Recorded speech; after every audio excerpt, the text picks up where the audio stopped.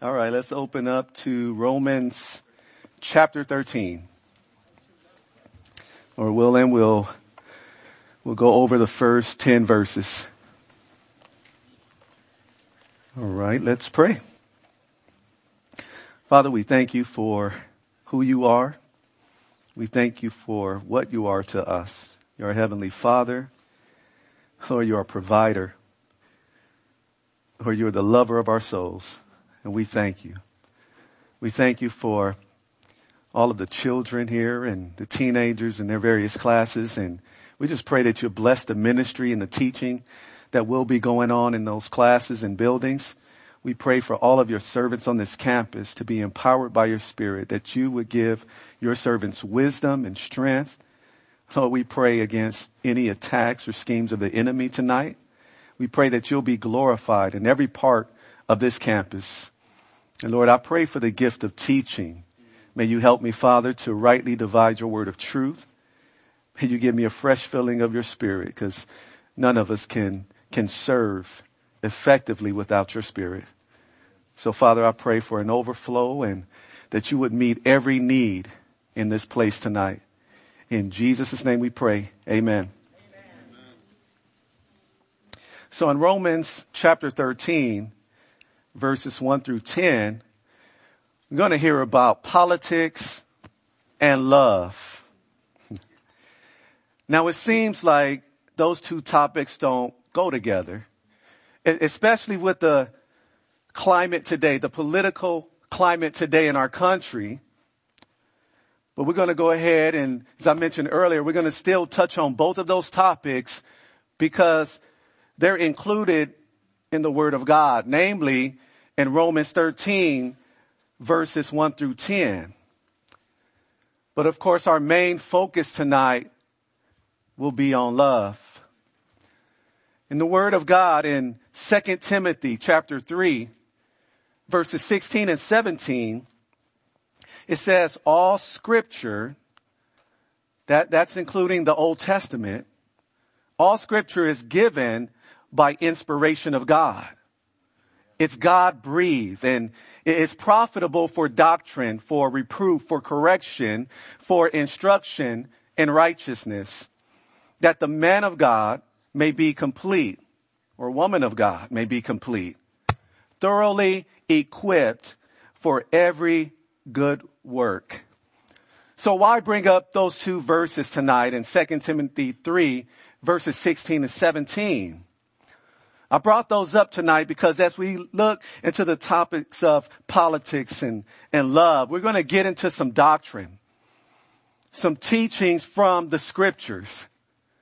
And also, as it says that the Scriptures are profitable for reproof, we're going to see that the Word of God tonight will shed some light on what's wrong with our view, if there's anything wrong with our view, or perhaps in our walk. And so we're going to learn some biblical doctrine teachings. Then, of course, see if there's anything wrong in our life or view. And then, of course, it says for correction. And so if there's anything wrong, then the Word of God will show us how to correct it. How to get that broken view or that broken place in our lives back into place. And so there's going to be some correction, perhaps, in instruction and righteousness. And so we're going to see those things in this lesson as we look at these topics of politics and love. And as I mentioned, most of all, we're going to be focusing on love. And so tonight is one of those lessons where we're going to be challenged. There's some lessons that encourages or exhorts, and some lessons convict us. It's the Word of God, depending on where we are. Some lessons, of course, challenge us. And so all of us will be challenged tonight. In verse 1 in Romans 13, if you want to look there, it says, let every soul be subject to the governing authorities, for there is no authority except from God. And the authorities that exist are appointed by God. In other words, they're placed there by God. And so just to give you a plan on how we're going to approach the first topic of governmental authority, what we're going to do is look at authority and government in general, as it's supposed to be. And then later on in the study, maybe touch on some exceptions, because as we're doing a study on this topic, you're going to have some exceptions come to mind. And so we're going to deal with it as it is stated in the Word of God in general. And as we see in this first verse in Romans 13, we are all commanded to submit or to be subject to the leadership of our government. And what is the reasoning behind this command? We see a couple of reasons in this very verse here. That first verse. First of all, we see the general principle that all authority comes from God. And since this principle is true, the people in their offices are put there by God, given that authority. Now, before you begin to think about, well, that's easy for the Christians back then to say. That's easy. That may have been something easy for the Apostle Paul to write. Well, wait a minute. Remember, I read some scripture at the beginning in 2 Timothy 3 that all scripture is given by inspiration of God, as God breathed. And so the Apostle Paul is writing down God's God-breathed word. And so remember at that time, before we start thinking that they had it easier, remember that Caesar Nero was actually the emperor of the Roman Empire at the time this letter was written. Now, Caesar Nero reigned from AD 54 through AD 68. And Romans was written about AD 57.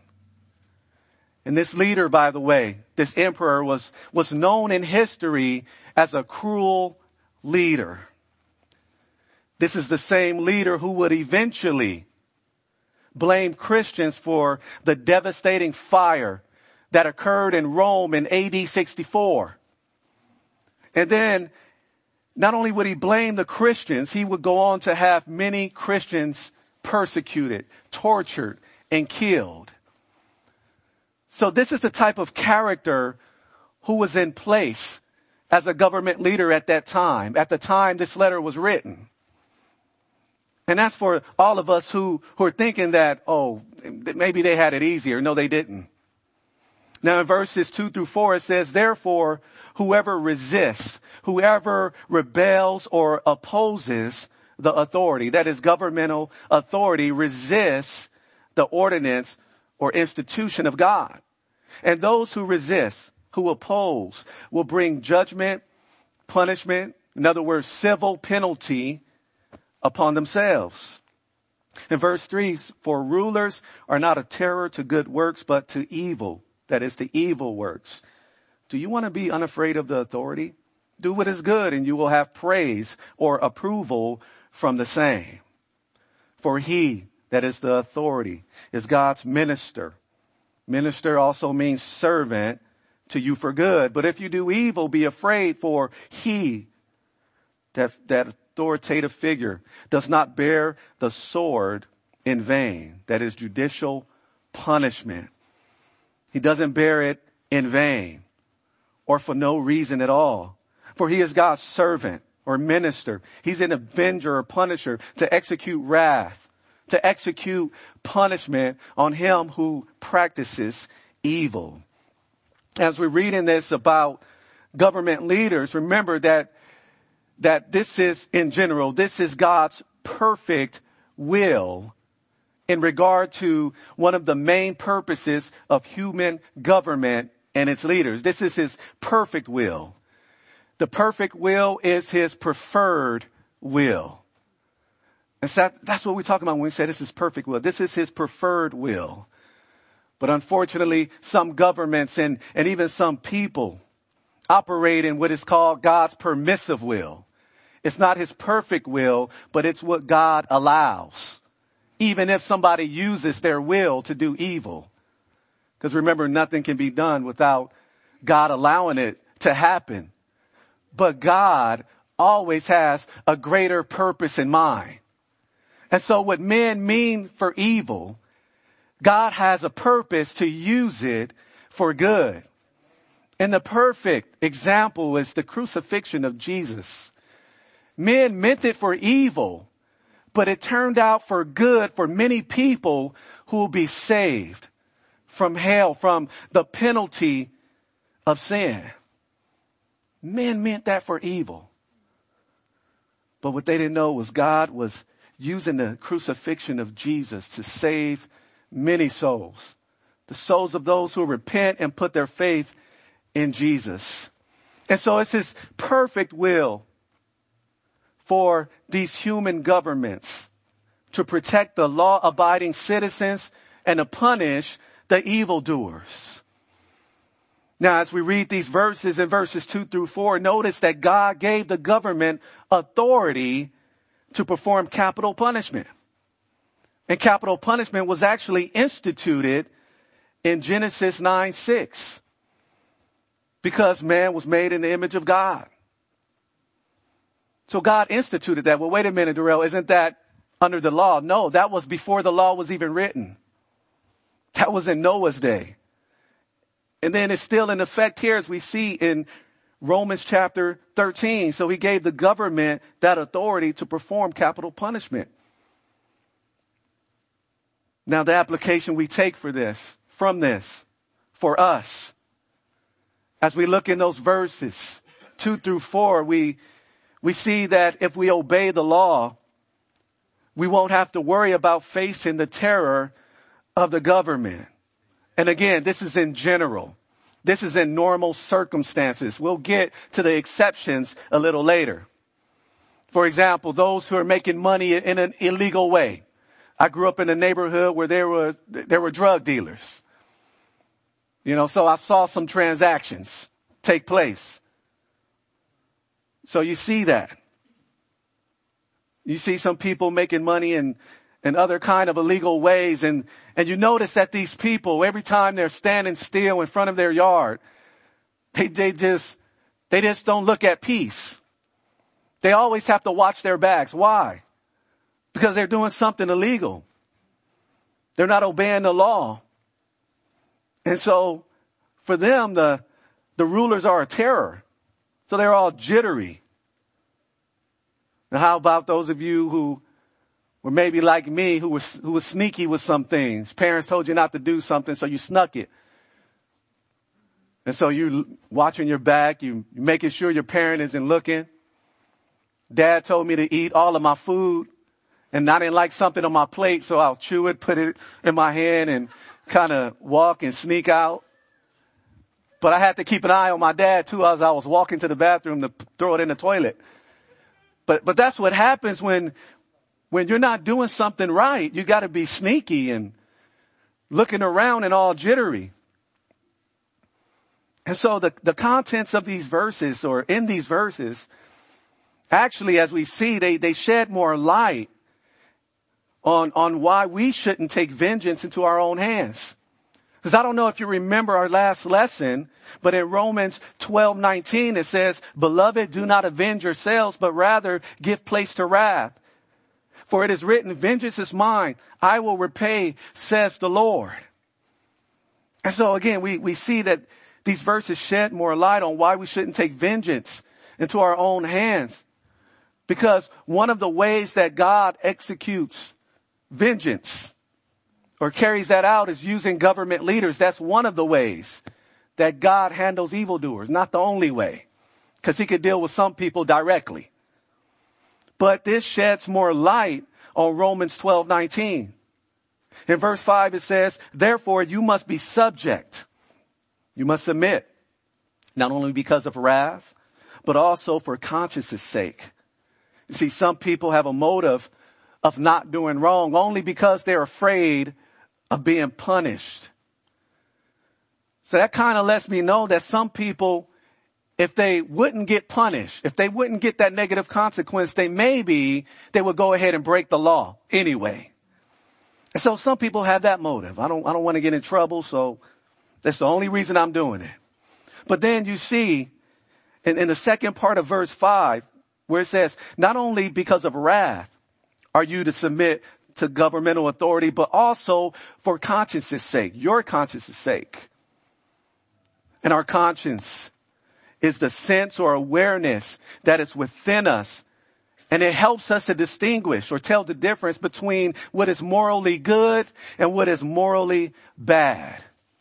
So as we look at that phrase, but also for conscience's sake, it's saying to submit to government authorities, not just because we fear getting punished, but because we know what is right.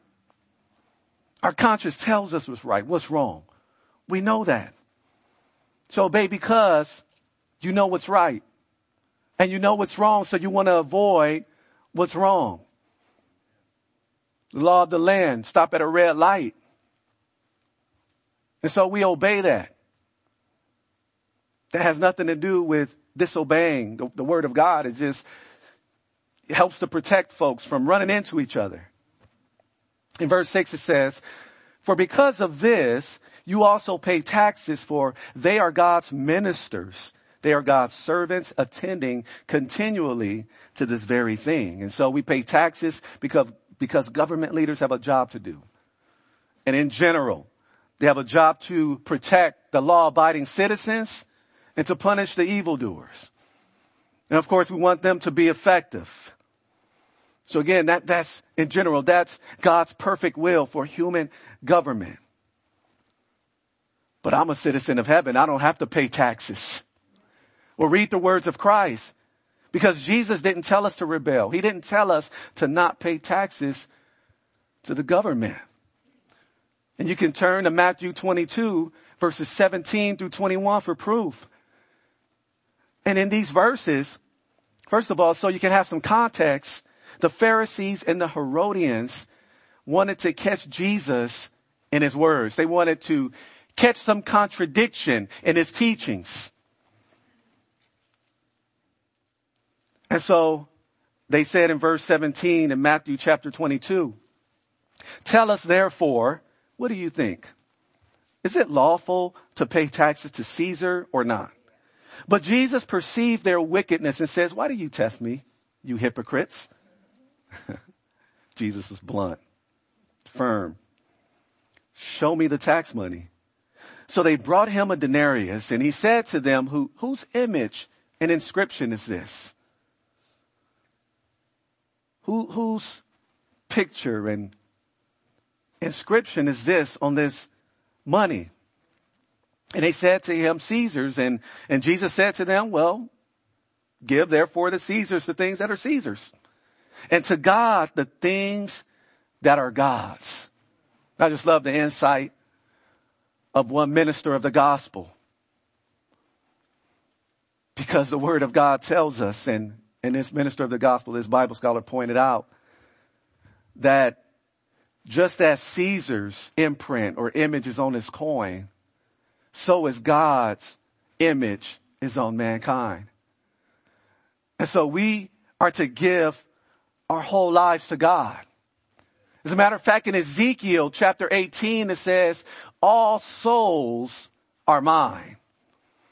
And then you read in 1 Corinthians chapter 6, verse 20, we read how God purchased us.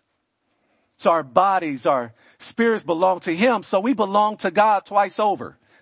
And I say twice over because, first of all, we belong to him because we are his creation. Humans were made in the image of God. And right now the image is marred. And so we need to be born again. And God is doing the work in us who are saved to mold us into the image of Christ. But in general, we have the image of God. That's how he made mankind, created us. So first of all, we are his via creation. But second of all, this is why it says twice over. Second of all, we belong to him because he purchased us with the precious blood of Jesus on that cross. And so we're to glorify God with our bodies and in our spirits. We belong to him. And so whatever belongs to Caesar, whatever belongs to the government, gives to the government. It's their inscription on it. But whatever belongs to God, that is you, your whole being, you have no right to keep that back from God. That's why it says in Romans 12:1, I beseech you therefore, brethren, by the mercies of God, that you present your bodies a living sacrifice. We belong to God, but God gives us the choice to present our bodies to Him, to be used by Him, to live for Him, to glorify Him. In verse 7, it says, render or pay therefore to all their due. Pay to the government whatever they're owed, taxes to whom taxes are due, customs to whom customs. And so those are tolls or fees. It's sort of like an indirect tax on goods, almost like a sales tax. Pay those things if that's what is owed to the government. Fear or respect to whom respect. Honor to whom honor. These are things that are owed to the leaders of our government that God put in place. And so I have to ask the question, do we respect authority in our government? Do we respect our supervisors at work? Now we're going into our jobs. Do we respect our supervisors? Do we respect the authority figures in school? Do we respect, if we're youth, the authority of the parents that God put in place? Do we respect authority? Because if we don't, it may be a sign that we are not willing, or that we're not respecting the authority. Because how can we not respect the authority that we see and claim to respect the authority that is God, who we don't see, when all authority comes from Him? And we remember when we badmouth those who are authority figures, whether they're government leaders or our bosses or teachers or principals, whatever the case may be, remember there's some kids who are watching. Remember, there's some unbelievers who are watching, who are listening. There's some co-workers who are listening, who are taking in what you're saying about that manager or about that supervisor, about that CEO. And so that, of course, is going to hurt our witness if we're participating in those type of discussions that they're participating in, talking bad about the government leaders. Of course, we're going to see some things that are not godly. And so we're going to, obviously, discern between what's good and bad and things like that. But overall, big picture, what kind of witness are we being? Now, here's some final thoughts about government leaders. Final thoughts about this first topic, which isn't really our main topic, but we're going through this topic because we're on our way to the main course. Remember, we're going to talk about love, and we're going to see the connection there. So here's some final thoughts about government leaders. First of all, and this is just a reminder, God is the final authority. In other words, He's the King of Kings, Lord of Lords. He is the ruler of all rulers. And there's an example in the Bible I like to use. And that example is King Nebuchadnezzar. And at that time, he was the king of the Babylonians. And one day, Nebuchadnezzar, he was out and he was walking, and his heart became full of pride as he began to see his kingdom, the kingdom that God put him over. And he began to almost think that he has gained all of this success on his own.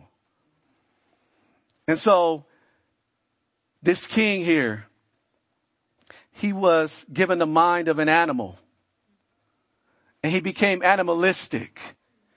He began to live outside, and his hairs are like feathers, it says. And he lived like an animal for that period of time. And that was actually fulfillment of a dream, a warning in a dream that God had given to Nebuchadnezzar, until he realized who is the true king, who is the ruler of all rulers. And so, being filled with pride, he began to puff himself up. But after that time passed, that he spent time behaving like an animal, having the mind of the animal, after time passed, he was given back his right mind. And Daniel 4 tells us that the kingdom was restored to him. And as the kingdom was restored to him, there's something that King Nebuchadnezzar said in Daniel 4:34. He says, and at the end of the time, I, Nebuchadnezzar, lifted my eyes to heaven and my understanding returned to me. And I blessed the Most High and praised and honored him who lives forever. For his dominion is an everlasting dominion, and his kingdom is from generation to generation. And so he learned that God is the final authority. He had to learn it the hard way, but eventually he learned it. That God is the one who's truly in charge. A second thing, and this also comes by way of reminder, a second thing about government leaders is that all people in authority, people in leadership, all the authority they have comes from this God who has all authority. And another example I like to use is still in the book of Daniel. And so we're going to wear the book of Daniel out a little bit. If you turn your attention to Daniel 2:21, I'd appreciate it. But I want to give you some background on this situation. Now, before I get to the verse in Daniel 2:21, just want to let you know that Nebuchadnezzar had just had a dream. And he had some wise men in this kingdom. He had some astrologers. He had some magicians in his kingdom, some Chaldeans in his kingdom. And so he went to these wise men. He said, look, tell me the dream and its interpretation. They were like, no, tell us the dream first. Then we'll give you an interpretation. And so Nebuchadnezzar, okay, you want to mess with me? How about I kill all of you? And so Nebuchadnezzar, he gave the command to kill all of these wise men who couldn't tell him the dream and its interpretation. He gave the command to do that. And so this guy comes to Daniel's door, and Daniel was like, hold on, what's going on here? And he filled him in on what was going on. And so Daniel was like, okay, well, give me some time here. I'm going to seek the Lord in prayer. And so in seeking the Lord in prayer about this dream and its interpretation, God, in his faithfulness, in his grace, he revealed the dream and the interpretation to this man of God, Daniel. And so Daniel, he was happy. And so what he began to do is praise the Lord. And as he began to praise the Lord, this is a part of what he said in Daniel 2:21. This is what he says about God. And he changes the times and the seasons. He removes kings and raises up kings. He gives wisdom to the wise and knowledge to those who have understanding. So all authority that people in leadership has come from God. He pulls down kings. He raises them up. But we want to keep the following in mind. We want to keep the following in mind as we still stay on that topic about the people God has put in place. Because now we get to some of the exceptions.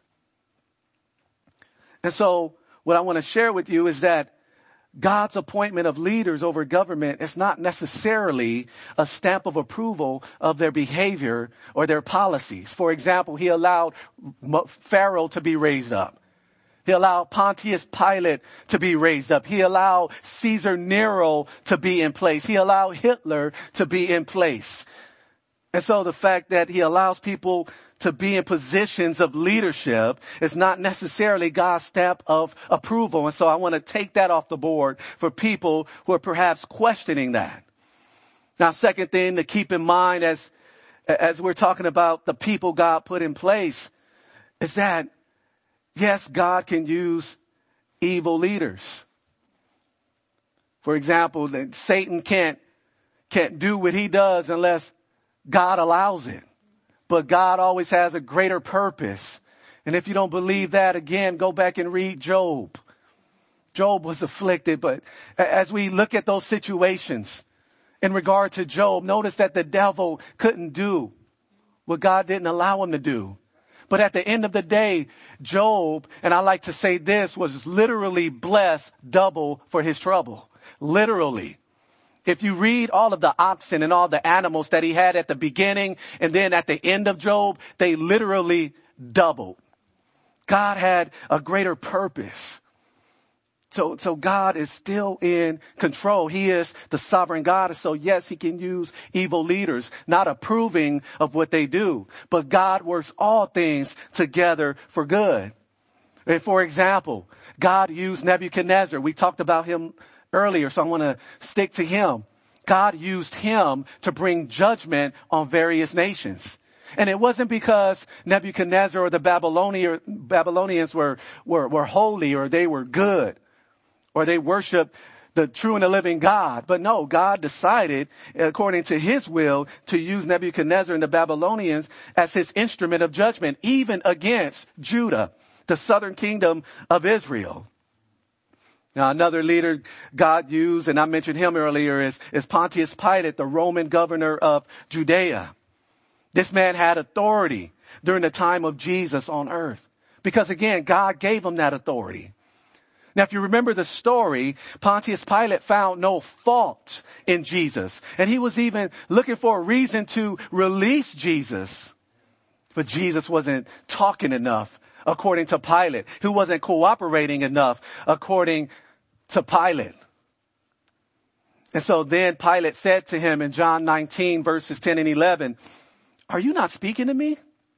Do you not know that I have power to crucify you and power or authority to release you?" And Jesus answered, and this is in line again with our lesson tonight.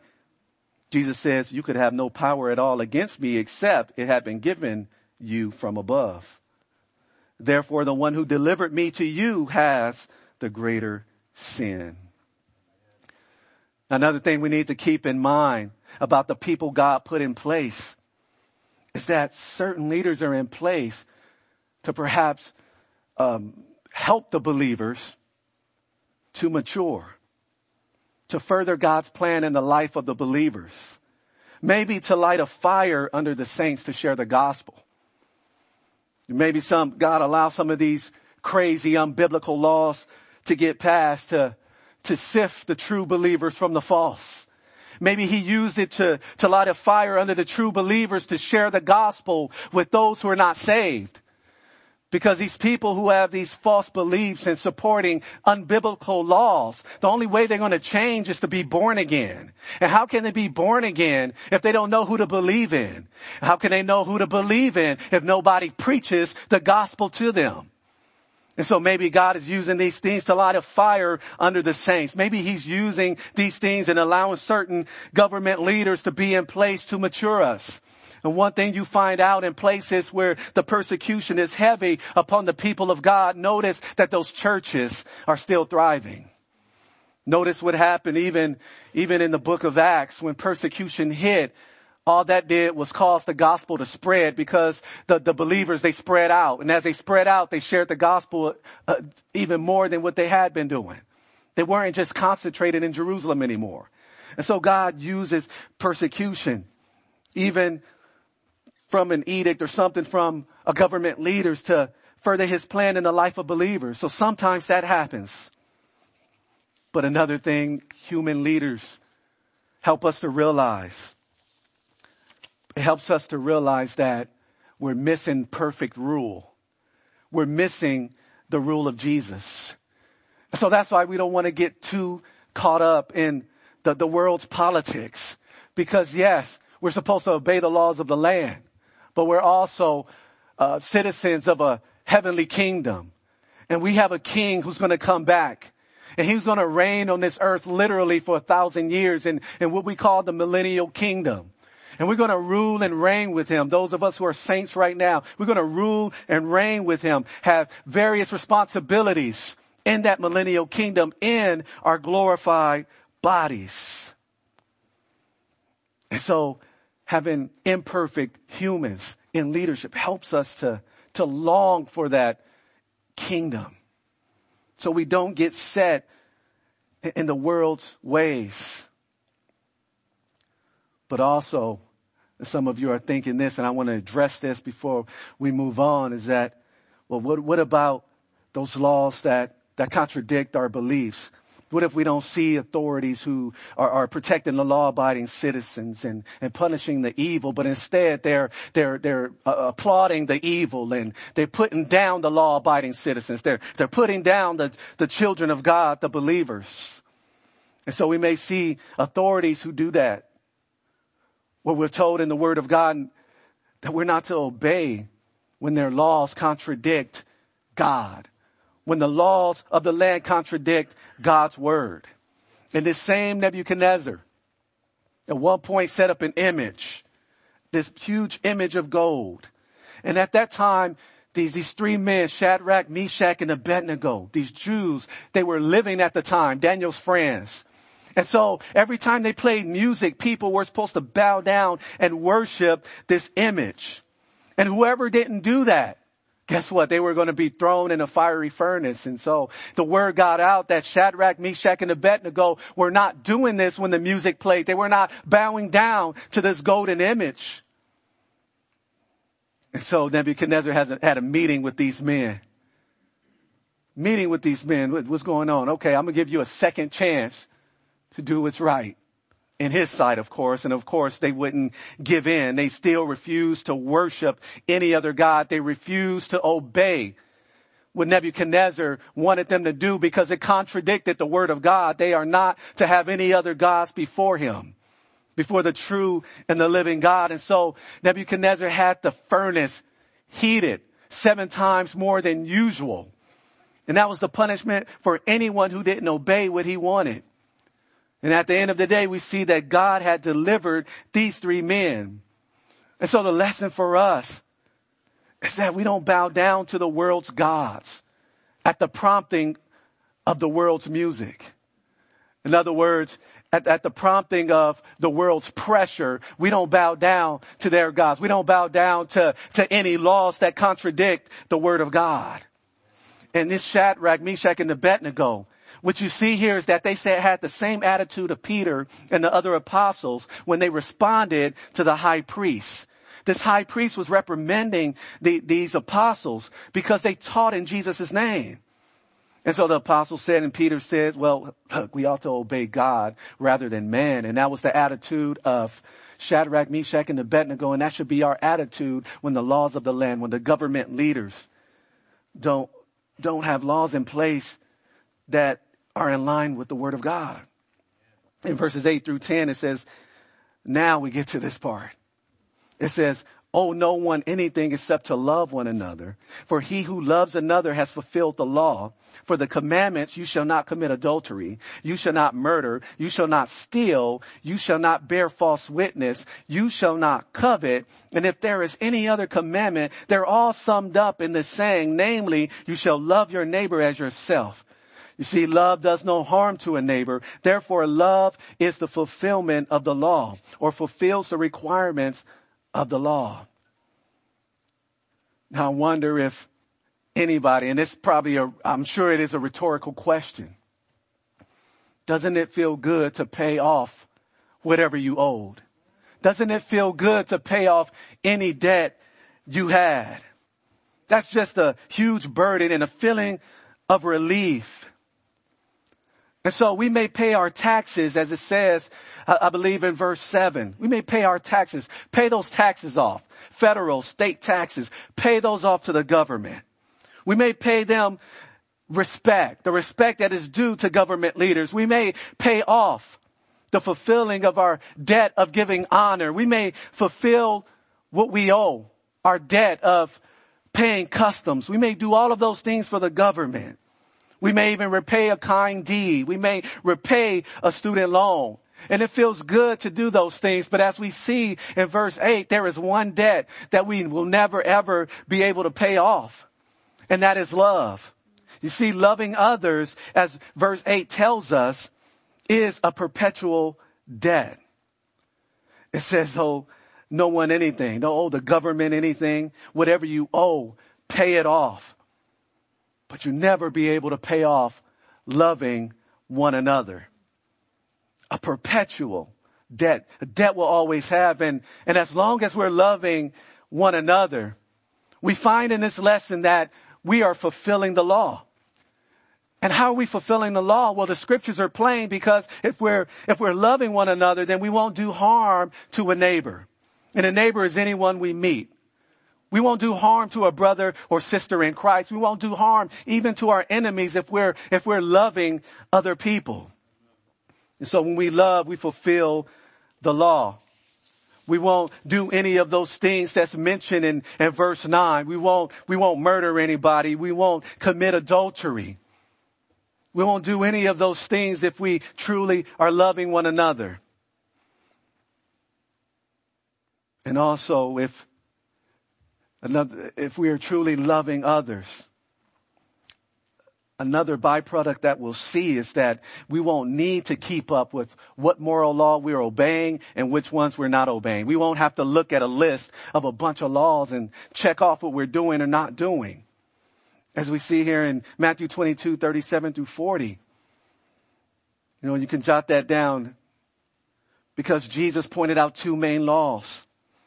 And he says, you shall love the Lord your God with all your heart, with all your soul, with all your mind. And you shall love your neighbor as yourself. Because all the law hang on the law and the prophets, or these two commandments hang all the law and the prophets. Those two. Loving God with everything within us, with our whole being, and loving our neighbor as ourselves. And so we won't need to keep a list, to check off what we're doing and not doing, if we're just loving the way the Word of God says.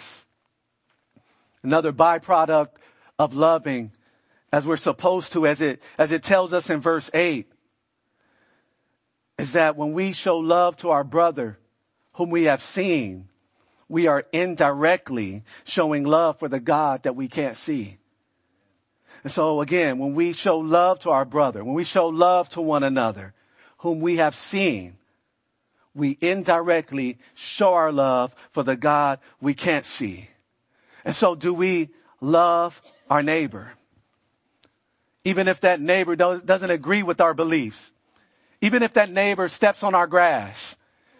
Even if that neighbor complains about the weeds that might grow up from time to time in our yard. Are we loving that neighbor?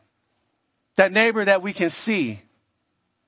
Because we have to remember this, that people, again, are made in the image of God. We have to remember that we're commanded to love even our enemies. We also have to remember that God loves them.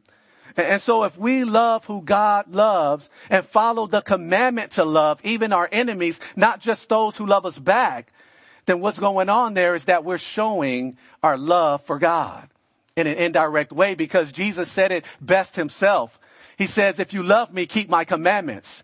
And God's commandment says to love one another, love your enemies. So when we're doing those things, we are indirectly showing our love for God, because we are obeying his commandment to love. And we're loving who God loves. So do we love our neighbor? Do we love our brother and sister in Christ?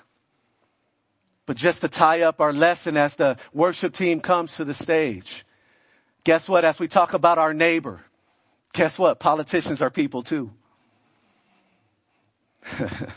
Oh yeah, we tied it together. Politicians are people too. Do we love them enough to pray for them? But on top of that, guess what? Your supervisor is a person too. And that supervisor may be your enemy, but Jesus says love your enemy. So are you praying for that supervisor who's in authority over you? Oh, wait a minute. Oh, my parents get on my nerve. Oh, my parents always are in my business. But guess what? If you were you, that those parents have authority over you. So are you loving your parents? Or how about that HOA president that sends you those notices in the mail? If you don't do this or that, then I'm going to send you a fine. That person is in leadership in that community. Are you loving that person? Although they may be acting like they're an enemy of yours. How about the leadership in the church? Guess what? When people say they're praying for us, I'm happy. That's a blessing to us. We need your prayers. We appreciate that so much. So I know many of you are prayer warriors. You pray for the leaders in the church. Thank you. If you can continue doing that, we would all appreciate that. And you do show love to us when you do that. And how about landlords? Landlords who raise your rent, and that might get on your nerves a little bit. But are you loving them too? Are you loving them enough to, guess what? Pray for them. Now check out what it says in 1 Timothy 2 verses 1 through 4, and then I'll leave you alone. In 1 Timothy 2 verses 1 through 4. And it's going to wrap up everything we talked about. It says, therefore, I exhort, first of all, that supplications, those are specific requests in prayer. Prayers, those are general prayers. Intercessions, you praying on behalf of others. And giving of thanks be made for all men. Are politicians under all men?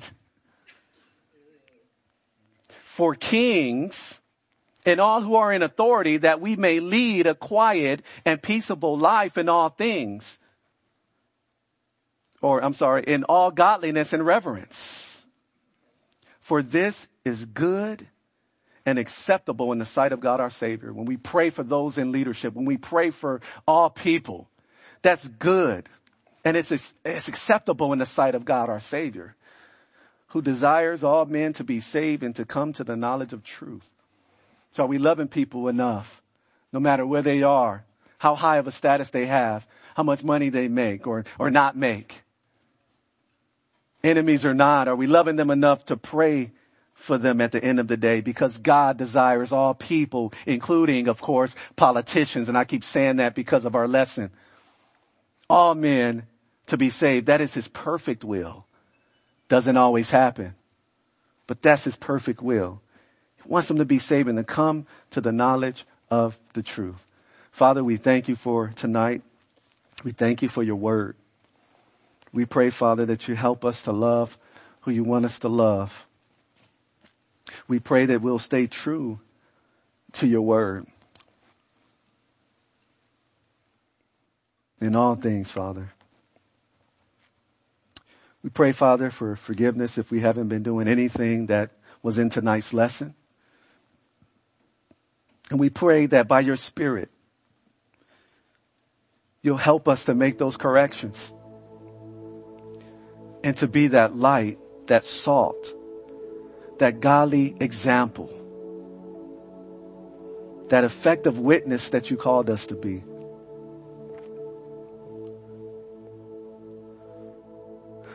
I pray, Father, that when somebody who's maybe an unbeliever this week comes to us and they talk about politics,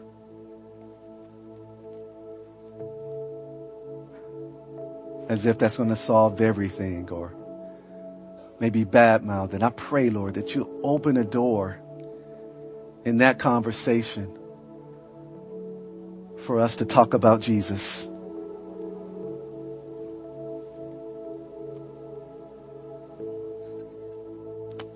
I pray, Lord, that you use my brothers and sisters this week. And for those who need prayer, I just pray that you would urge them to come forward after the service. And if there's anyone who's not a believer tonight, who hasn't put their faith, their trust in Jesus, I pray that you'll draw them forward as well. And Father, we give the rest of this night to you. May you be glorified. We love you, Lord.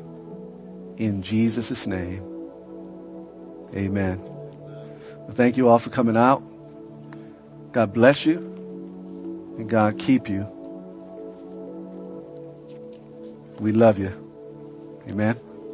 If you need prayer, I'll be up front, and I believe, Joe, he's a prayer warrior. He'll be up there as well.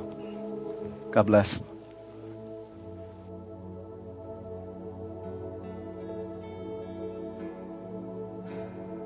You call me from the grave by name. You call me out of all my shame. I see the old is passed away. The new has come.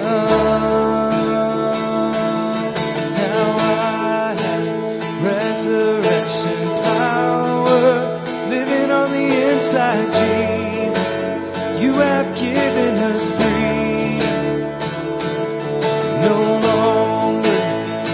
by sin and darkness, living in the light of your goodness. You have given us freedom.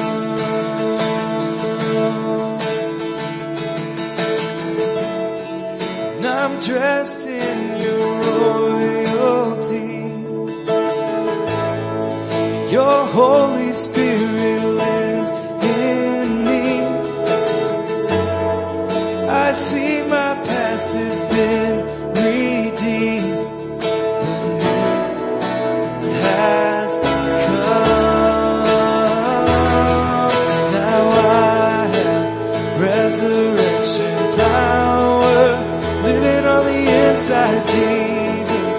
You have given us freedom. I'm no longer bound by sin and darkness, living in the light of your goodness. You have given us freedom, freedom. You have given us freedom. You have given us freedom. My chains are gone. Freedom. You have given us freedom. You have given us freedom. Hallelujah. Oh, freedom. You have given us freedom. You have given us freedom. My chains are gone. Freedom. You have given us freedom. You have given us freedom. Hallelujah. Now I have resurrection power living on the inside, Jesus. You have given us freedom. And I'm no longer bound by sin and darkness, living in the light of your goodness. You have given us freedom. Now I have resurrection power living on the inside, Jesus. You have given us freedom. I'm no longer bound by sin